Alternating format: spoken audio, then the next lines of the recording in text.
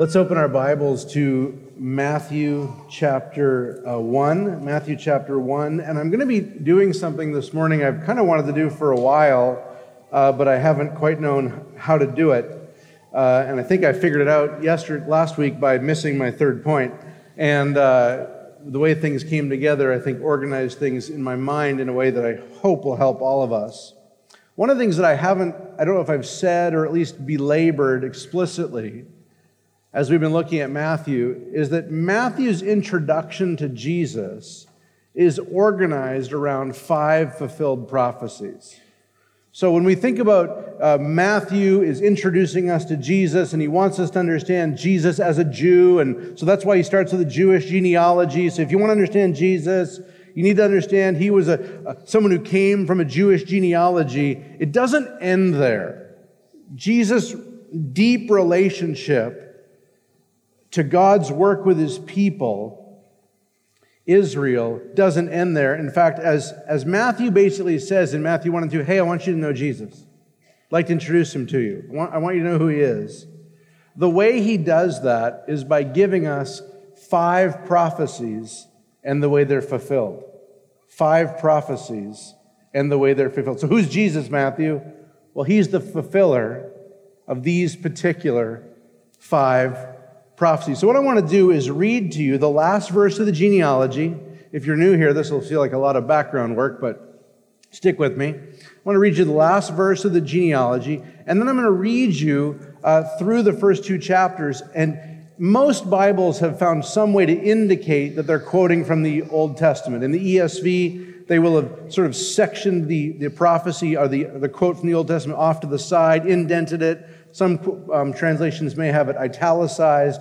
But your Bible, if you notice, like, whoa, why did the typesetting just change there? It's because the Bible is trying to indicate to you, this is a quote from the Old Testament. This is Matthew showing you how he, writing in the New Testament, is quoting from the Old. Let me read to you Matthew chapter 1, verse 17, through to the end of chapter 2. Summarizing the genealogy, Matthew says, so all the generations of Abraham to David were 14 generations. From David to the deportation to Babylon, 14 generations. And from the deportation to Babylon to the Christ, 14 generations. And just more review, because we're going to be moving out of these first 2 chapters. Who's Jesus? He's the son of David, the king. Who's Jesus? He's the son of Abraham, the one who blessed the world. Who's Jesus? He's the one who gets you out of the exile. He's the one who gets people out of being exiled from God, which the Jews were when they were deported to Babylon. Verse 18, now the birth of Jesus Christ took place in this way. When his mother Mary had been betrothed to Joseph, before they came together, she was found to be with child from the Holy Spirit. And her husband Joseph, being a just man and unwilling to put her to shame, resolved to divorce her quietly. But as he considered these things, behold, an angel of the Lord appeared to him in a dream, saying, Joseph, son of David, do not fear to take Mary as your wife, for that which is conceived in her is from the Holy Spirit. She will bear a son, you should call his name Jesus, and he will save his people from their sins. All this took place to fulfill what the Lord had spoken by the prophet, and here's the prophecy. Behold, the virgin shall conceive and bear a son, and they shall call his name Emmanuel, which means God with us. When Joseph woke from sleep, he did as the angel of the Lord commanded him. He took his wife, he knew her not until she had given birth, and he called his name Jesus. Now after Jesus was born in Bethlehem of Judea, in the days of Herod the king, behold, wise men from the east came to Jerusalem, saying, where is he who was been born King of the Jews? For we saw his star when it rose and have come to worship him. When Herod the king heard this, he was troubled, and all Jerusalem with him, and assembling all the chief priests and scribes of the people, he inquired of them where the Christ was to be born. They told him, in Bethlehem of Judea, for so it is written by the prophet. Here's your second prophecy. And you, O Bethlehem, in the land of Judah, are by no means least among the rulers of Judah, for from you shall come a ruler who will shepherd my people, Israel." Then Herod summoned the wise men and secretly and ascertained from them what time the star had appeared, and he sent them to Bethlehem, saying, "Go and search diligently for the child, and when you have found him, bring me word, that I too may come and worship him." After listening to the king, they went on their way, and behold, the star that they had seen when it rose before them until it came to rest over the place where the child was. When they saw the star, they rejoiced exceedingly with great joy. And going into the house, they saw the child with Mary his mother, and they fell down and worshipped him. Then opening their treasures, they offered him gifts, gold and frankincense and myrrh. And being warned in a dream not to return to Herod, they departed to their own country by another way. Now when they had departed, behold, an angel of the Lord appeared to Joseph in a dream and said, "Rise, take the child and his mother, and flee to Egypt, and remain there until I tell you, for Herod is about to search for the child to destroy him." And he rose and took the child and his mother by night and departed to Egypt and remained there until the death of Herod. This was to fulfill, now you're starting, ding, ding, ding. This was to fulfill what the Lord had spoken by the prophet, "Out of Egypt I called my son."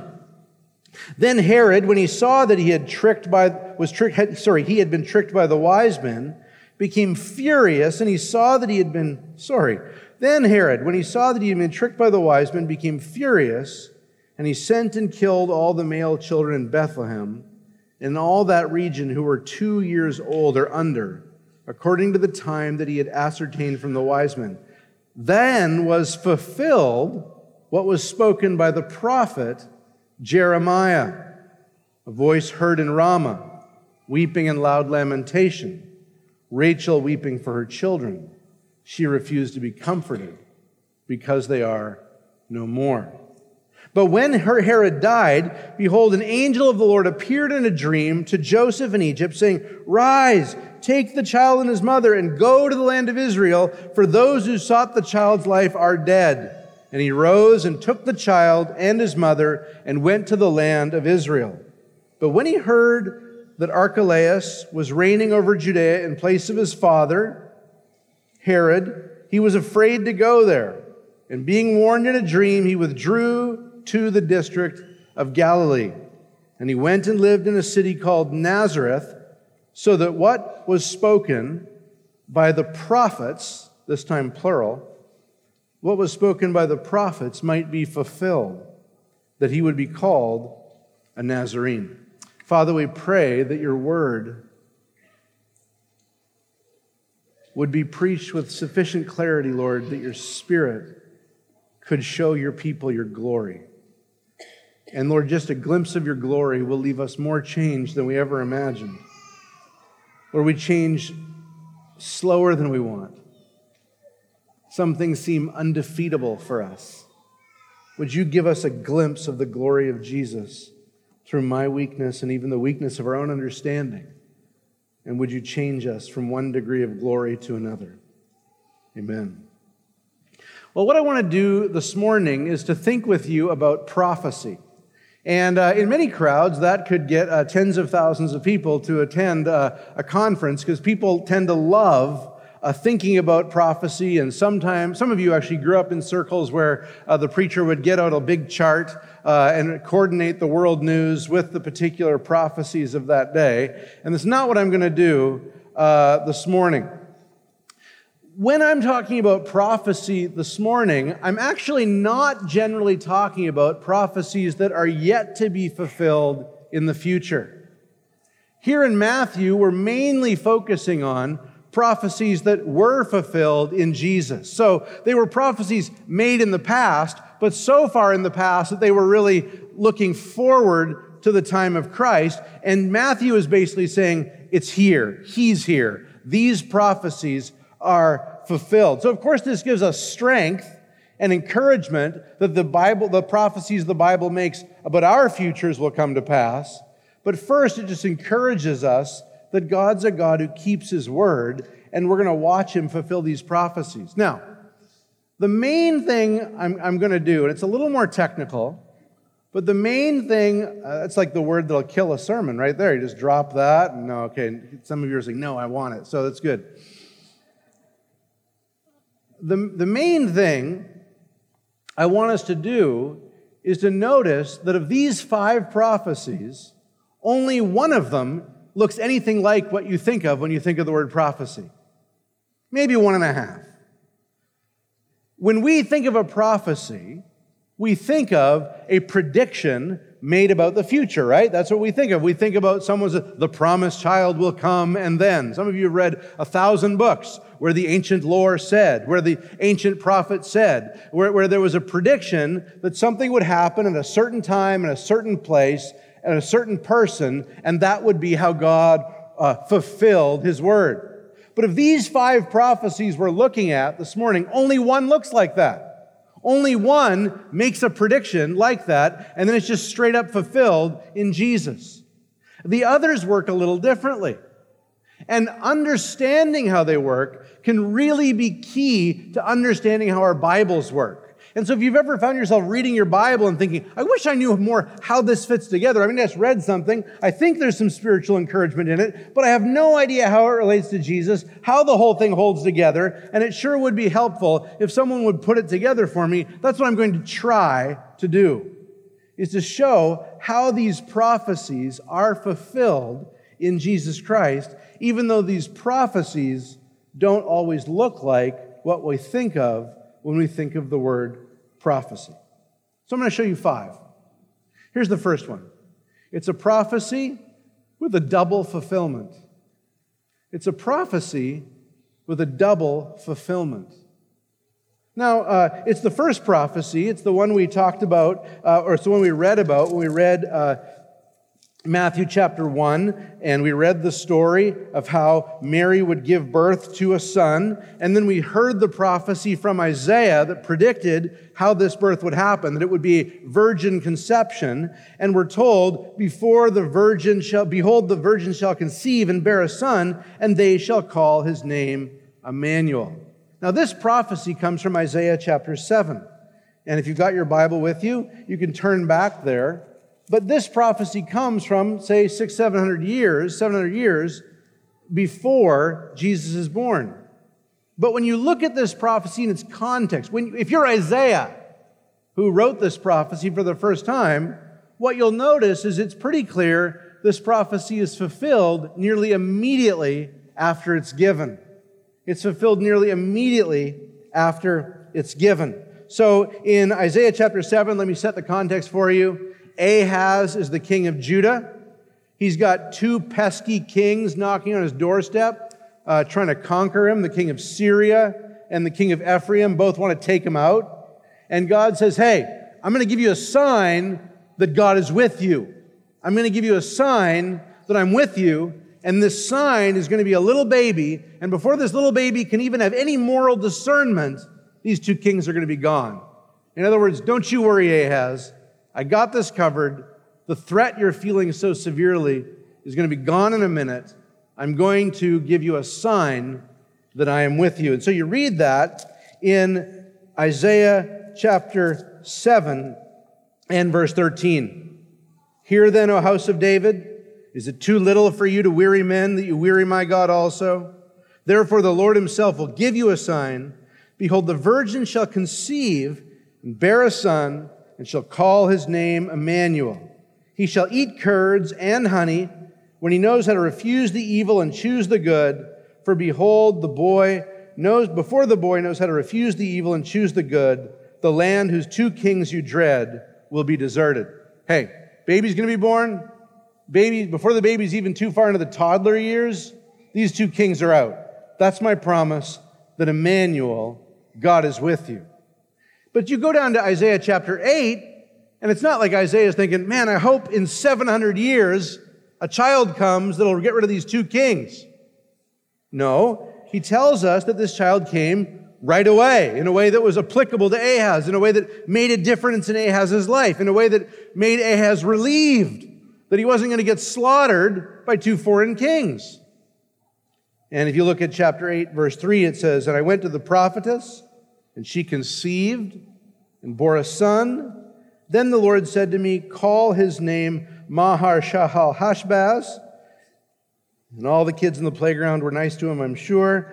But, "For behold, before the boy knows how to cry, my father and my mother, the wealth of Damascus and the spoil of Samaria will be carried away before the king of Assyria." Same kind of promise.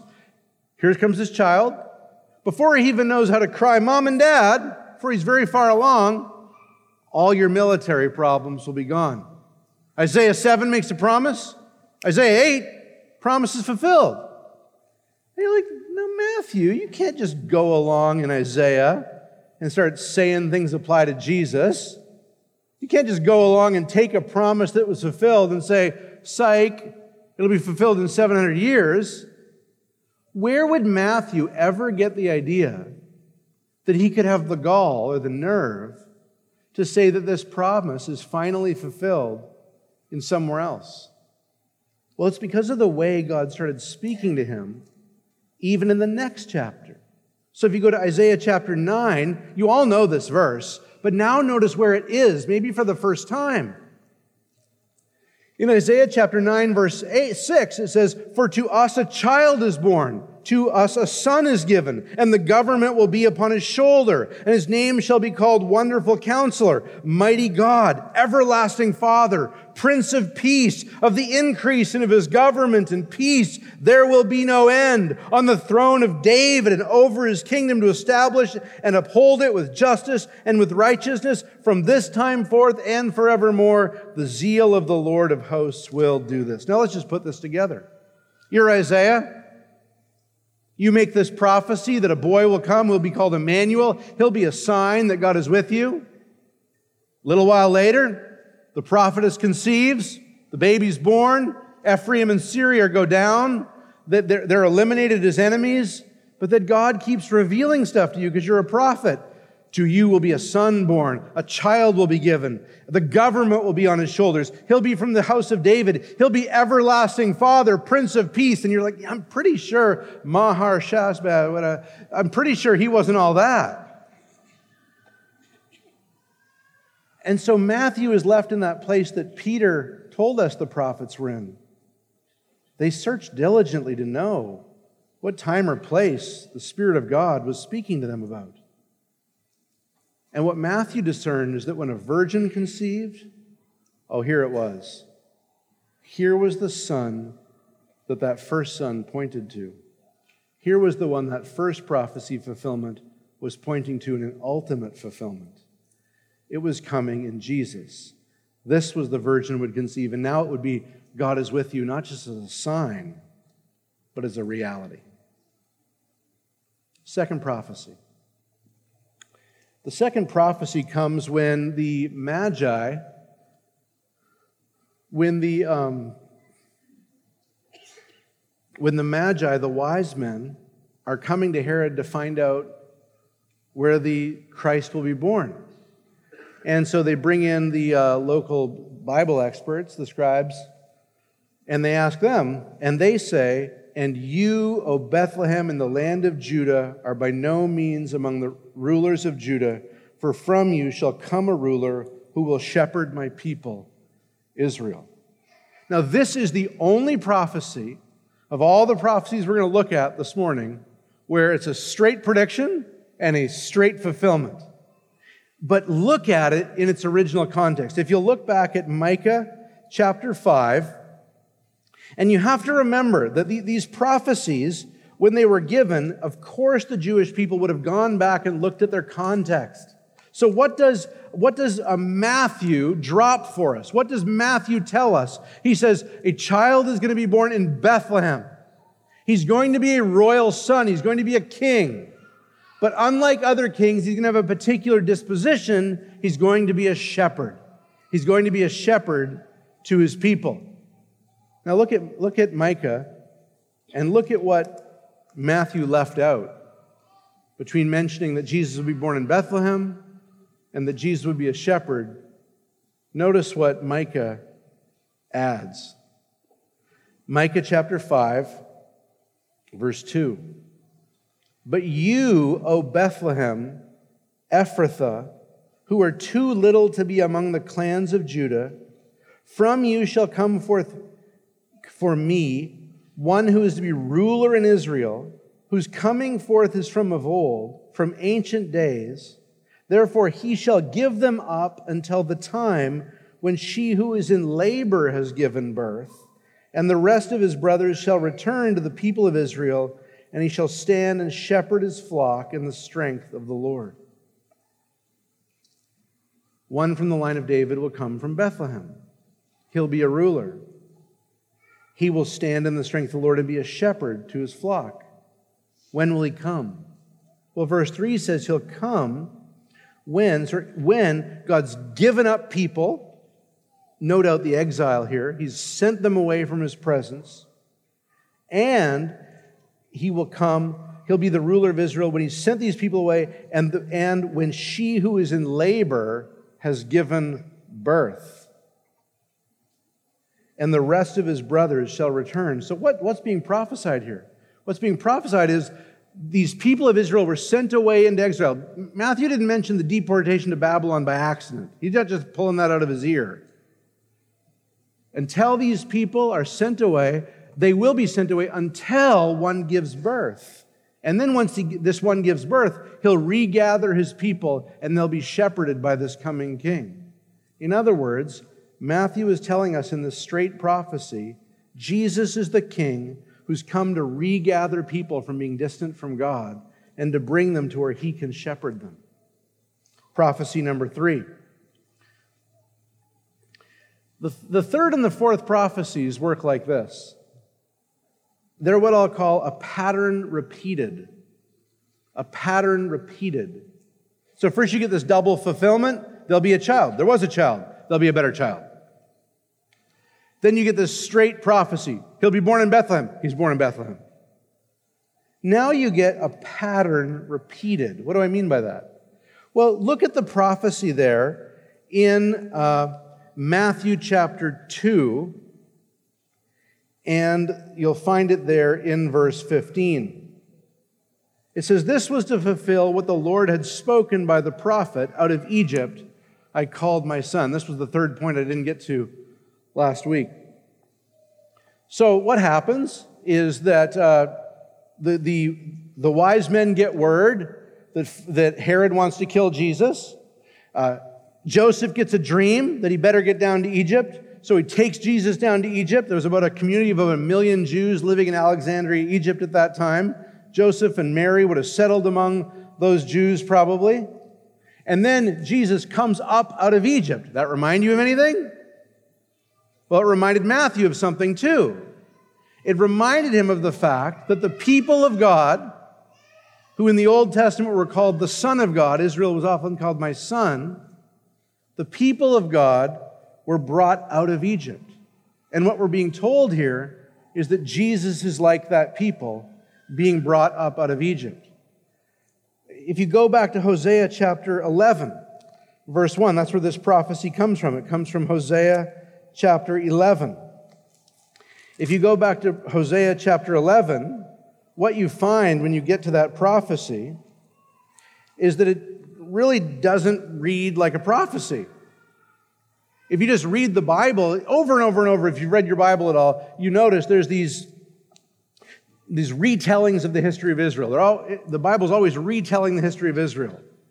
And here it is, Hosea chapter 11, verse 1. It says, "When Israel was a child, I loved him, and out of Egypt I called my son. The more they were called, the more they went away. They kept sacrificing to Baals and burning offering to idols." That can't be a straight prophecy of Jesus. It says, I called Israel out of my son, and then they went and worshiped false gods. Anyone know the time in Jesus' life he did that? No, it didn't happen.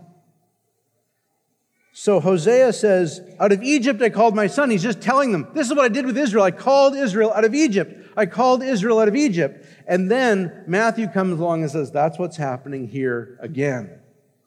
Israel, the true son, Jesus, is being called up out of Egypt. Let me try to illustrate this one way. Throughout the Bible, you have patterns that are set. Right? What happens right after mankind sins? Adam and Eve kill two animals and clothe themselves in the skin of those animals. There's some sort of pattern. Something about dealing with human sin is going to involve sacrifice.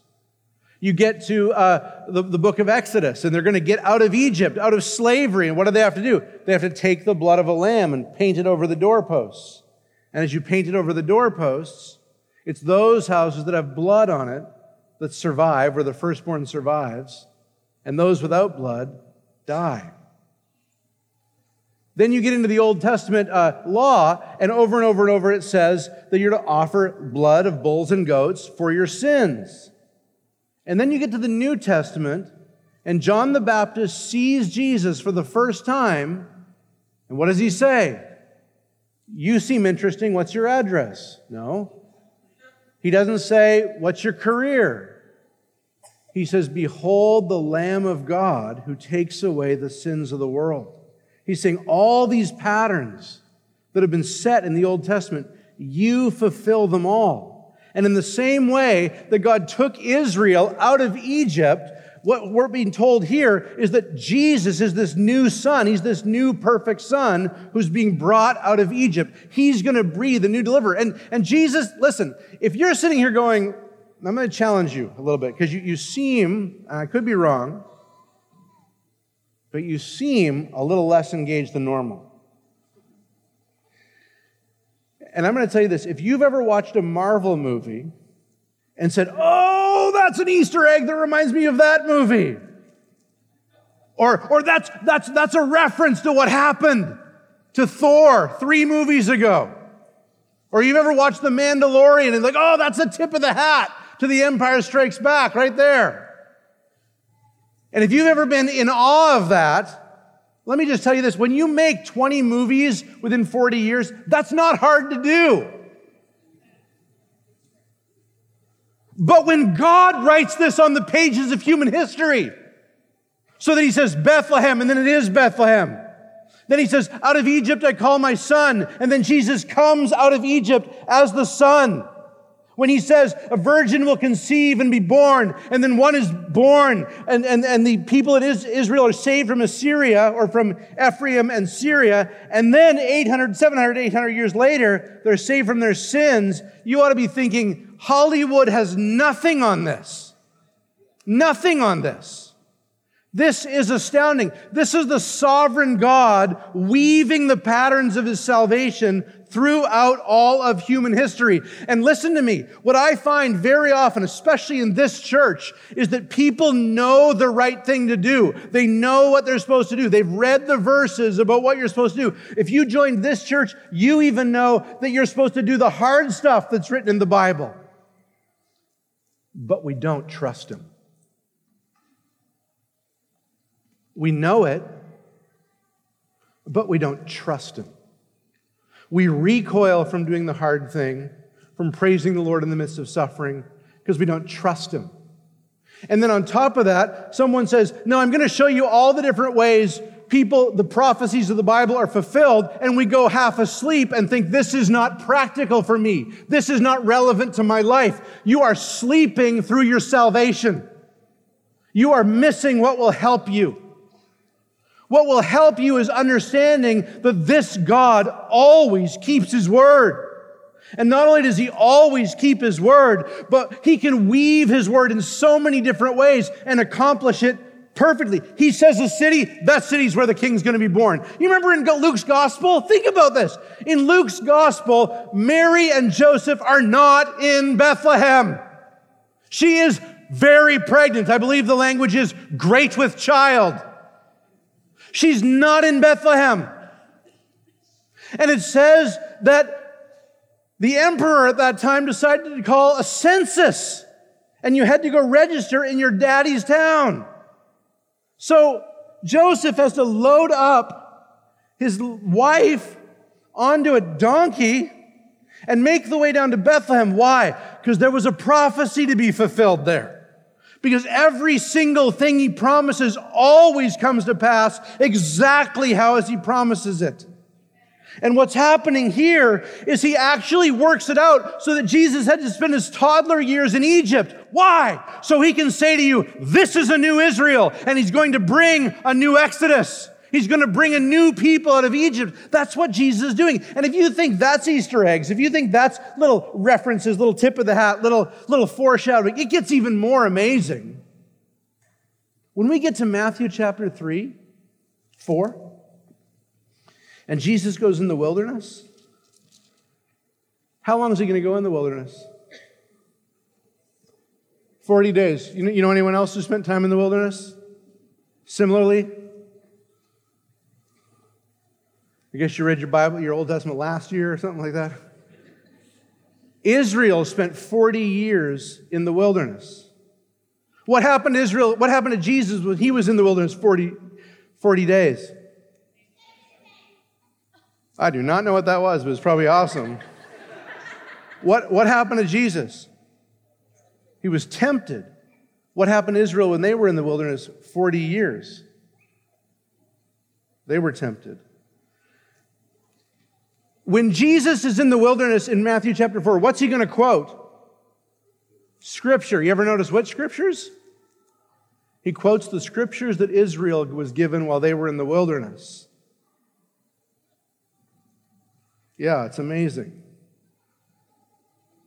When Jesus chooses his apostles, how many does he choose? Where'd that number come from? How many tribes of Israel were there? 12. This whole gospel is God shouting, but he's not going to do it for you in sort of a Romans way. He's not going to say to you, and he is the new Israel. Okay? It's not going to happen that way. It's going to be like, hey, he chose 12 to follow him. You're like, what, 12? Why 12? Well, if you remember back in Matthew chapter 2, it was basically saying he was the new Israel coming here to lead a new Exodus by his own work on the cross. Wow. Now we're dealing with a God who's spending every day of human history saying, you can trust me. I'm good. Fourth prophecy is another pattern repeated. It's another pattern repeated. So what happens? The prophecy is from the prophet Jeremiah. And it says, a voice was heard in Ramah, weeping and loud lamentation, Rachel weeping for her children. She refused to be comforted because they are no more. Now, that prophecy gets brought up. Why? Because as Herod wanted to kill Jesus, what did he do? He ordered the execution of every single child under 2 in Bethlehem. Bethlehem would have been a town of about 1,000 people. Scholars estimate that would have been about 20 children killed in that town. And when a pagan king, now listen to me, when a pagan king assaults the people of God so that their livelihood is destroyed, their babies are killed, Matthew goes, that's just like the exile. That's just like the exile when a pagan king came from Babylon and slaughtered us and led us into slavery. And so he goes back to Jeremiah, who's a prophet right before got to work on that one, right before the exile. Can I just say something to you? How many of you have heard that we're living in a generation with a lack of Bible knowledge? Keep your hands up. That's you. That's you. The Bible communicates along these lines, and if you don't know these lines, you can't hear what it's saying. These scriptures work this way. And there's two things you can do is you can realize, oh, the Bible works this way, so I'm going to have to figure it out. Or we can do what Americans have done, put preachers under pressure to preach something easier to understand. Okay? But if you're going to be committed to the text, here's what you've got. And if you'll invest the energy in it, it's amazing. It'll give you everything you need to trust God.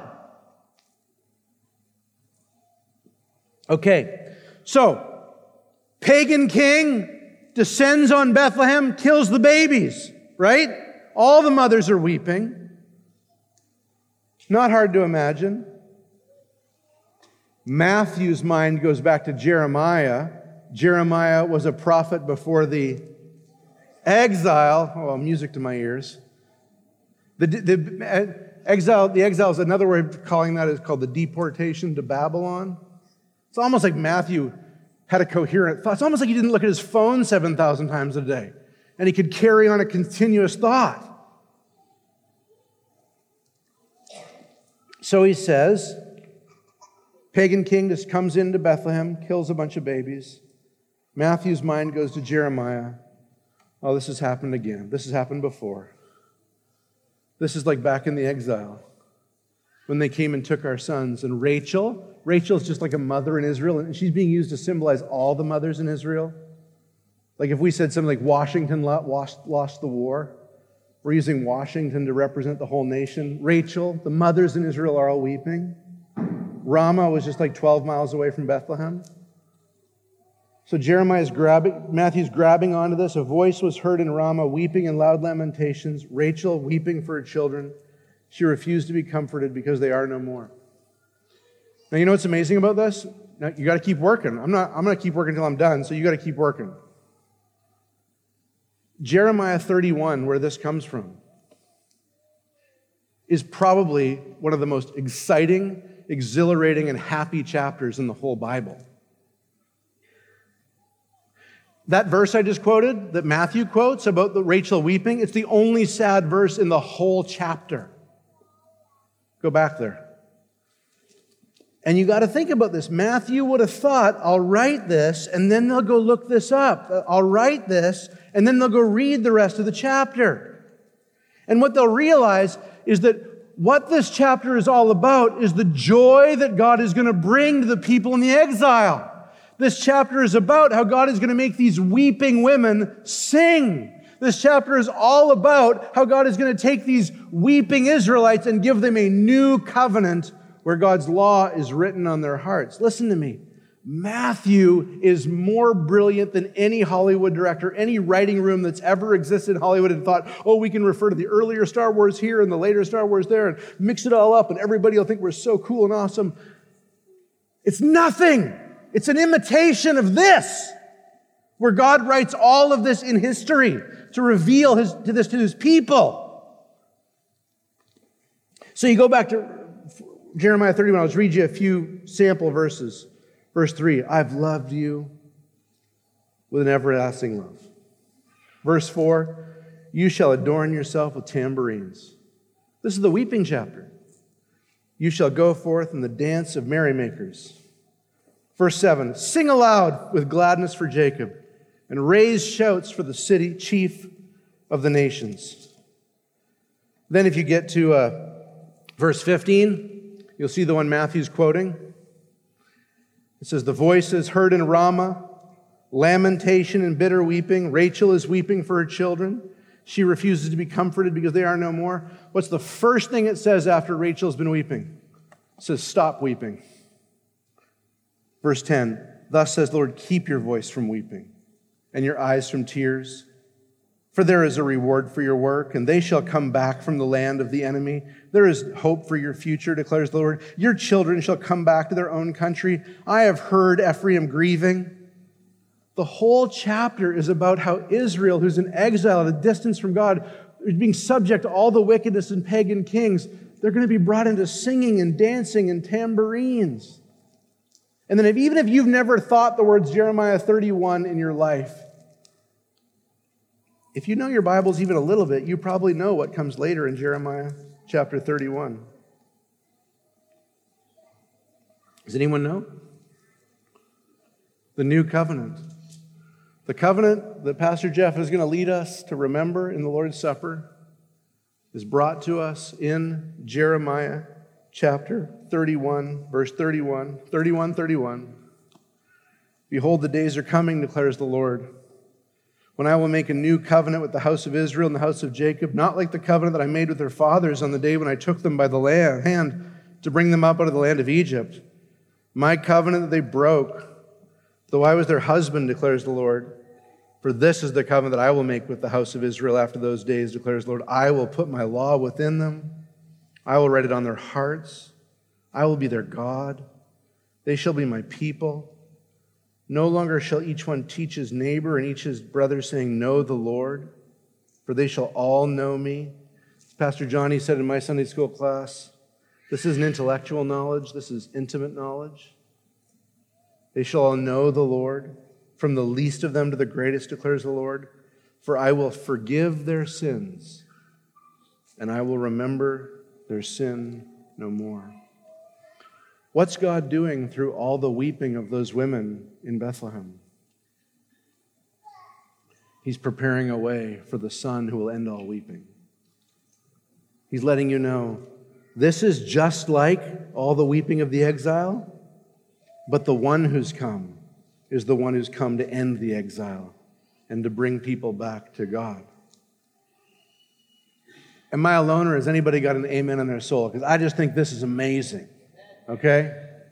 I don't want to be convinced that I'm a geek, that this is like Bible student stuff. This will feed your faith.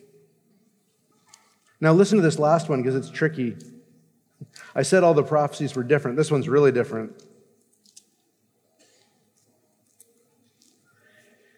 Now remember, at the end of the passage, what happens? Joseph gets ready to come up from Egypt. He gets another dream. Hey, come on out of Egypt. But then he realizes Herod's son is still ruling, and Herod's son wasn't different enough from Herod for Joseph to trust him, and so he decides to go up north to Nazareth. Okay, up north from Nazareth. And why did he do that?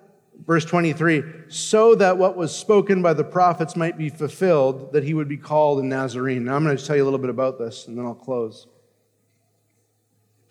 Let me tell you a little bit about Nazareth.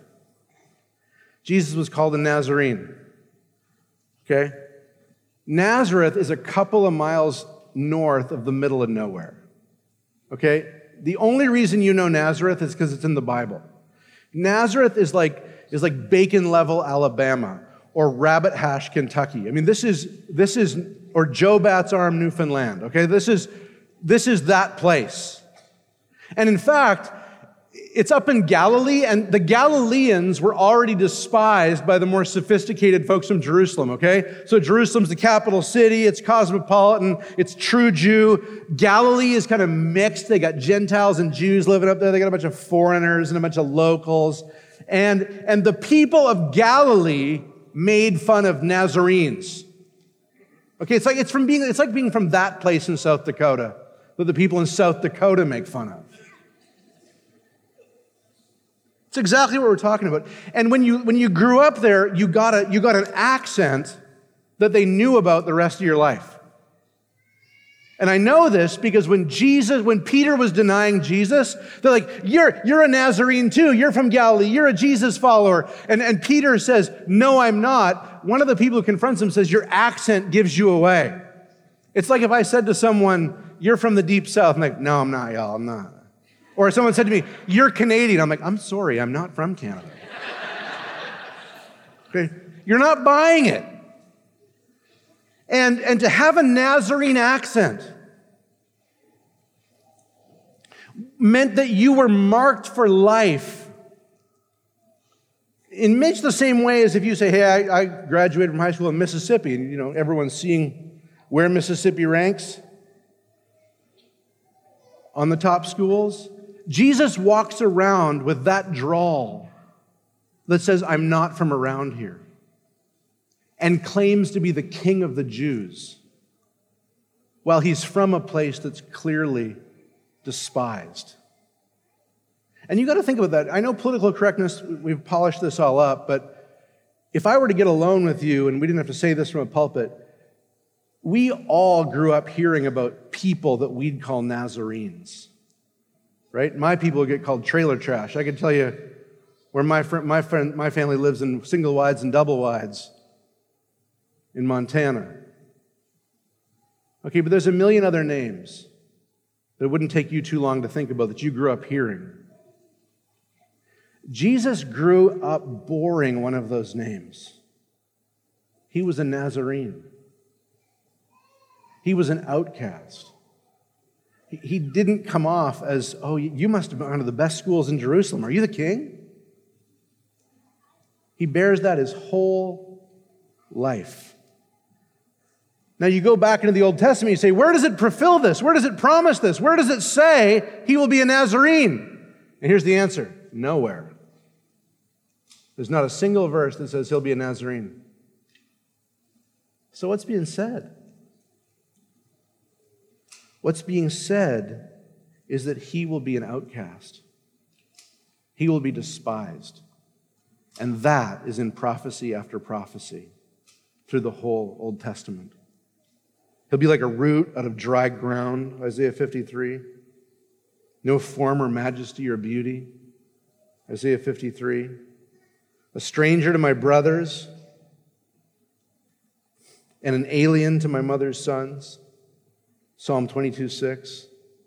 Cut off and have nothing, Daniel 9:26. Deeply despised and abhorred, Isaiah 49, verse 7.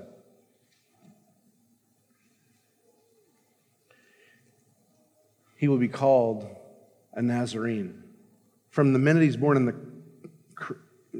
a barn, basically, to the minute he's dead on the cross, he's an outcast the whole way through. Well, I'll just close with these two thoughts. Do we not have a sovereign God? And if he's sovereign, then you can trust him. And if you can trust him, then you can obey him. And isn't it amazing that what our sovereign God wants to do is not just flex, look, I can predict things. He's not doing party tricks. He wants to reveal a Savior. His name will be Jesus because he'll save them from their sins. He'll be called Emmanuel, which is God with us. He'll be a king and a shepherd. He'll lead a new exodus out of not just the slavery of Egypt, but the slavery of sin. He'll lead us out of exile, out of weeping, into fullness of joy. And the whole way he'll do it is by being an outcast, by being constantly outside the gates. He'll be called a Nazarene. Emmanuel, you can trust him. And if you're not a believer, won't you repent and believe and trust in him? I'll look like a fool. He did it first for you. I'll look like an outcast. Yes, you will. But you will be on the right side of history. You will be on the side of the one who came to lead us out of sin by his death on the cross. You will be on the side of the one who came to rule our souls, not as a king with a club, but as a shepherd with a crook. And he will lead you all the way out of Egypt, all the way out of exile, and to the very promised land of heaven. Let's pray. Father, we come before you and ask you that you would make your word profitable to your people so we could glorify you with our lives. In Jesus' name, amen.